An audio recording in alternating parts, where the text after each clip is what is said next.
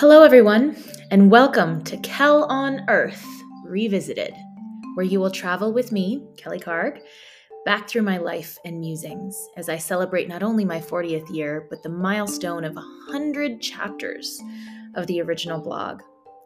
I will start from the beginning and move through 14 years of observations as I find my voice and my place in the world and reflect on who that person was. So come with me. Celebrate the achievement of longevity and literacy. I never thought Kel on Earth would still be here.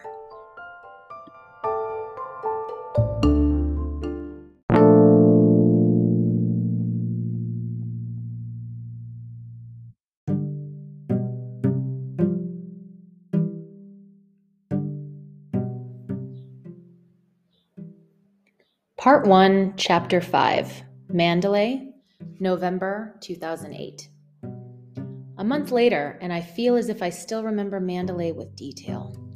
Most people my travel companion and I talked to before we left expressed their complete indifference, if not fully emotional annoyance, with the city. All we had been told over and over again was how hot and dusty and generally crappy the whole experience was. Sure, it's cool to see where the last monarchy fell inside the walls to the royal palace that sits in the middle of the city surrounded by a 7-yard wide moat. It's cool to climb Mandalay Hill to see the surrounding area, but mostly it's cool to see everything else in the north, except Mandalay. As far as I can tell, these losers had to try very hard to hate Mandalay. My traveling companion and I found Mandalay to be a wonderful mix of modern and traditional Burmese culture. In Yangon, for example, there's almost an undercurrent of embarrassment for some of the traditional mores, which may be because of the more pronounced military involvement and a distinct and unavoidable difference in class and modernity, of which Yangon citizens always seem to be aware. Mandalay, on the other hand, is rather remarkable. In a country where the military has been in control for 60 years, there's almost an arrogant yet heartening pride in the city's monuments, both working and ancient. I don't know if it makes sense, but I got an unshakable feeling of being in Manhattan almost the whole week we were there. Strange, I know, considering issues not the least of which are language, population discrepancy, and, well, capitalism. But there was, something there. Something in the, so what? We're Buddhist. We're proud of our culture in a way you can't understand, and we're figuring out what to do about our future. You got a problem with that? That makes me smile to myself and give respect to these dichotomous people. I think my appreciation might be due to the fact that while visiting other countries, one gets a distinct impression of keeping up with the Joneses. Obviously the US, while being mostly content with leaving in the past those elements that make those countries individual and beautiful. Perfectly fine with emulating the great United States of America without considering the growing pains that the US has had and could have avoided. On the way to bling and glamour and billionaires, many people have given up far too much of themselves. While there may be a bit too much in Yangon, in Mandalay there seems to be a pride of being non-Western. I love it. No feeling of not good enough or pandering to Western-looking faces. There was no open hostility towards us, but there was also a sense of indifference, generally, that was kind of nice. Now that I've been back in Yangon for a month, I can appreciate other aspects of Mandalay besides the coolly proud yet amused air of the Mandalays. I had bought a few longis there, which are the long skirts worn by men as well as women, and I find that the more beautiful, intricate patterns and fabrics come from up north and are kind of impossible to find down here. I also find that traditional arts, including the use of age-old musical instruments and the practice of marionette drama, are actively being kept alive by people there. Some of the shows, like the puppets and a group of men called the Mustache Brothers, act in defiance of a press for more confined ways of thinking, and they show that there are people, despite being arrested 3 times, like the first Mustache Brother, there are people still who are proud of the individuality of the city. Anyway, I feel like I already need to go back for a day to get a further dose of culture and unedited rebellion. The streets of Mandalay shocked me in their rather homey quality. The streets, though traversed by trishaws and an obscene number of motorbikes, and being pretty respectably potholed, were lined with trees that framed rather suburban-looking houses. Of course, they're not built in the same way here as they are elsewhere, but the feeling of suburban life is still there. It was hot and dry, for the latitude we were at anyway, and there were ruins in that area made of red rock. I felt that Colorado was wishing me happy travels. We found an internet cafe and an antique shop where I almost made my brother happy by picking up the coolest looking dagger ever. If only I had $1,000. Darn. And tea shops with walls dedicated to The Simpsons, and handicraft shops where wall hangings are weaved and embroidered from scratch. Are we seeing why I think people are full of it if they don't like Mandalay? The ruins surrounding Mandalay are amazing as well, mostly because the kings of old kind of wanted their own city location in which to build their massive payas, to prove to Buddha that they were the most devout of Buddhists. Obviously, mine's the biggest. Well, at least men are the same no matter the continent or religion. Good to know. If you're on Facebook, you can see my favorites of these ruins. Obviously the ruins, not the men. I feel it might sound a bit like a museum tour if I get into detail here. And while all of these sites were cool, it was wonderful seeing the physical constructions that have survived into the 21st century in working condition. The monastery in Amapura is still in place, where the community can come to support the monks as they do their required time in a monastery as a boy, or if they've decided to spend their lives there. The Bien footbridge connecting Amarapura to Tangthamen, a fishing village on the far side of the lake of the same name, still is the only highway offering residents the chance to get to and from work. It is rather remarkable, being a mile long and surprisingly strong. My favorite of these working monuments, though, is Mandalay Hill. Now, the hill itself is not the actual monument, though I could argue the counterpoint to that is it has more to do with it being prime real estate for several statues and relics of Buddha. My friend and I had the amazing idea to climb this at sunrise, and we were able to get to the top right as the sun was coming up over the hazy Shan Hills. It was beautiful. Any landscape in the country is like nothing I've ever seen before. Civilization has a distinct cutoff, where in the distance all one sees is green plains or dewy mountains, sequined every once in a while with the bright stupa of a stunning holy place in a tiny village. Speaking of these small villages, we took the train up to Mandalay, which took about 17 hours, when the flight, even stopping once to pick up other passengers, is less than 2. And we passed many as they grew up right around the train tracks.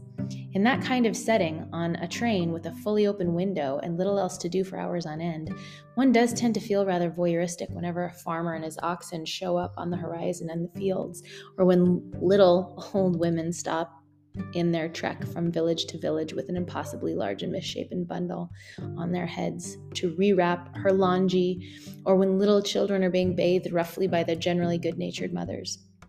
It's fascinating, especially when, although one may be there physically in that place, one feels separate from the lives she observes. Welcome to my general state of awe in this country. I am here and will be for a while, but I'm fully aware that I'm not part of it. Either way, the train was amazing, with the hypnotic rattle of the cars across the tracks and the breeze of the day keeping us cool despite our slow ascent to the higher ground and brighter sun of Mandalay Division. I loved it, and when it was time to go home, I loved equally that the plane ride got me home quickly.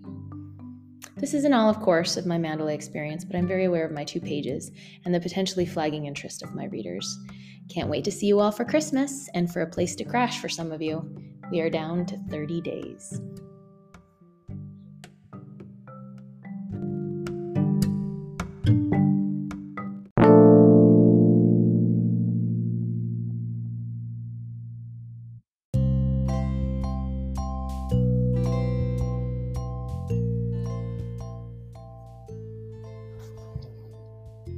Welcome to my general state of awe in this country. I am here and will be for a while, but I'm fully aware that I am not part of it.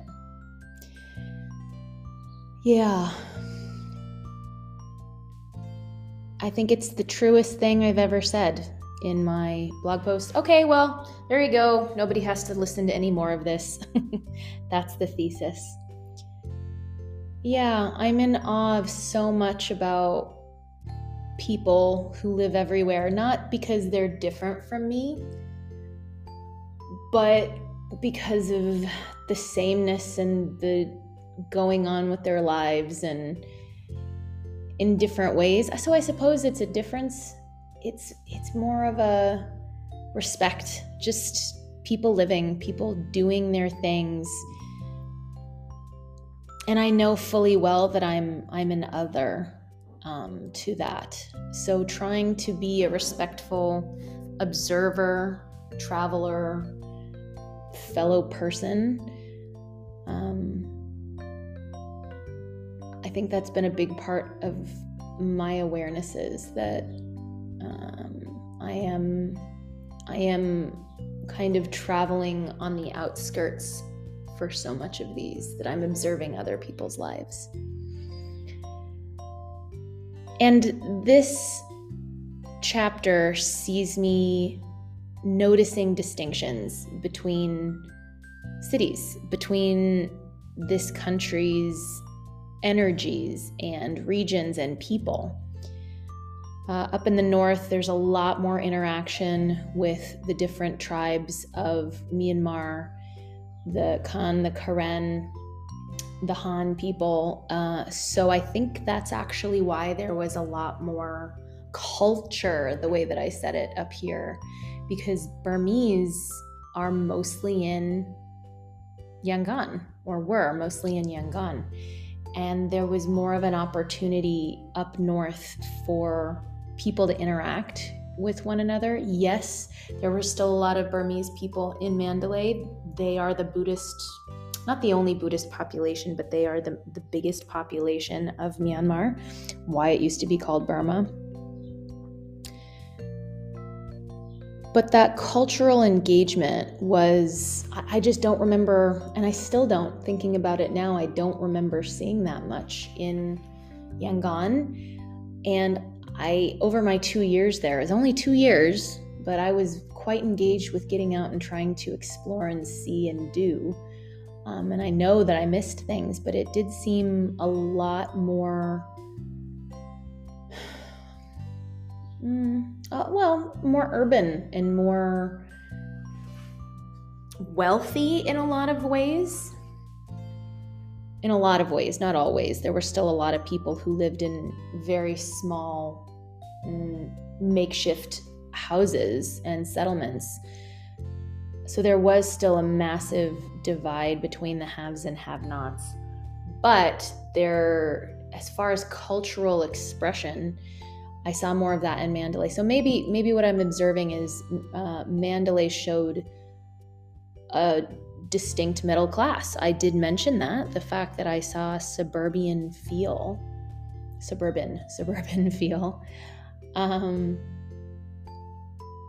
While in Yangon, there was the extreme rich and the extreme poor. And I do not love my discussion of civilization. I mean, it's not bad. I'm not saying that people who lived up in the hills aren't civilized, but what I mean to say, it's like having, light pollution from an area. You see where there are mass groups of people, and then you look into the hills and you see these little glints and the stupas. And if that may not be clear, a stupa is the T at the top of the stupa or paya. These are these religious buildings built to, in these cases, to honor Buddha, a place to pray. They're not really churches per se, because many stupas aren't large enough to go inside, but some of them are rather big, and some of them are small enough to have a shrine or something inside of it. But the T at the top, it has, glass or, mirrors or sometimes jewels. And so they glint in the sun. And being at the top of Mandalay Hill, seeing all of those little sparkles on the hills at dawn. Oh, I was not happy with my traveling companion that day. Up before dawn, walking up this big old hill. And it's probably not that big of a hill. I can't remember the steps. I must have written it down somewhere. It wasn't that big of a deal. Didn't take hours, but we had to get there, and then, I don't know, probably 20 minutes, half hour, maybe less. Like, I just remember being grumpy because it was still dark. Oh, and the beautiful cultural, there were all of these things outside of the city. So there was Mandalay, and then across the Irrawaddy River, there were all of these areas where different kings had built and created. So There was the Bain Bridge, which we saw. It's still, as far as I know, the longest wooden bridge in the world, and it's still standing and it's still functioning, that people can go across into Amarapura. There were these old, and just stupas everywhere, and places to honor, queens or concubines or wives, and these beautiful places to engage with and look upon. And there's just so much history there. So all of these people who lived right next to culture, right next to their own history, there was a honor in that, because again, even when you have a military dictatorship, you don't necessarily know what they value. Usually it's not culture. Usually it's not the arts. So having Mandalay have such a strong art scene in its relative middle classness, perhaps, was really fun to engage with. And I think maybe that's my connection to Manhattan. Because when I think of New York City, I think of cultural events. You think of Broadway, you think of Times Square, you think of all of the museums and the textiles and, the garment district. You think of all of this amazing architecture and people who, as a result of the mixture of what all that means, plus being in a tight space, plus having certain restriction and a history of violence and real grittiness and intercultural relations, there's kind of like, what are you looking at? And I think that's where some of that view comes from. And the train ride, perhaps that's also why it was so distinctive, because the train ride up, I literally could have stepped over this probably 2-meter long, wide window that didn't come above my thigh when I was sitting down. I could have just stepped out of the train. We were on that thing for 17 hours, just lazily making our way north. And then you reach this town where people are like, I'm busy. What are you doing? Get out of my way. It was lovely. It was a great trip. And I, at this point, am starting to get a broader understanding of Myanmar. Though I can tell you that I never really got I was only there 2 years. How can you get a full understanding of a place, of a whole country in that time? But I was enamored. All the way through, I was enamored.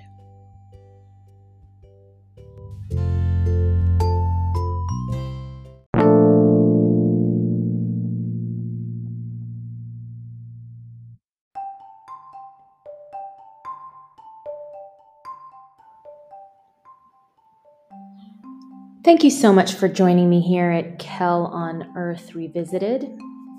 I hope to see you next time, where, while Kel remains enamored with Myanmar, there is a bit of an imbalance that's beginning to take shape, a bit of frustration in how I'm able to live my life. Where does that come from if everything is done for you, if you live at a hotel? Well, I'll see you next time. Have a good day.